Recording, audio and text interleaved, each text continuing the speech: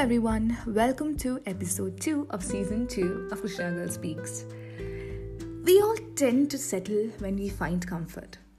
We settle without knowing our potential, without knowing what we actually can attain. In short, we end up being mediocre. That is the nature of comfort. Once you reach there, it's like attaining salvation. You wish to stay there forever. In the next 3 minutes, we will discuss what are the factors that will help you to improve your life. We do have many talents and skills in us, but we often fail to explore what we carry and settle for mediocrity. But what are the factors that contribute to being mediocre? Have you ever thought as to why we settle in being average when we can actually do much better? The first factor is people. When you spend time with someone, you find them to be one of the two, motivating or demoting. To be of good quality, you have to excuse yourself from the presence of shallow and callow-minded individuals. Don't stay with someone who says, "You shouldn't be working this long, yeah."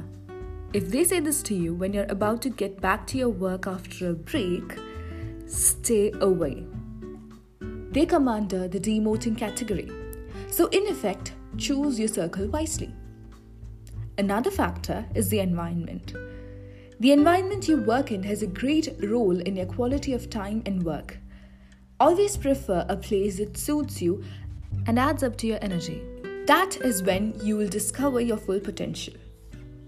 Imagine you have the best dish in the world right in front of you and you're hungry.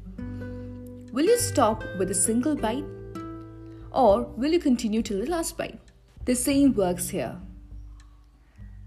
The last and the most important factor is you. Dreams do not work unless you do. So before settling to being just average, think if you can work more, or is this the life you actually wished for?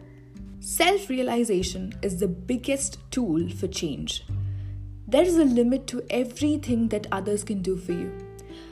Friends, parents, teachers, people who motivate you, they're all external supports.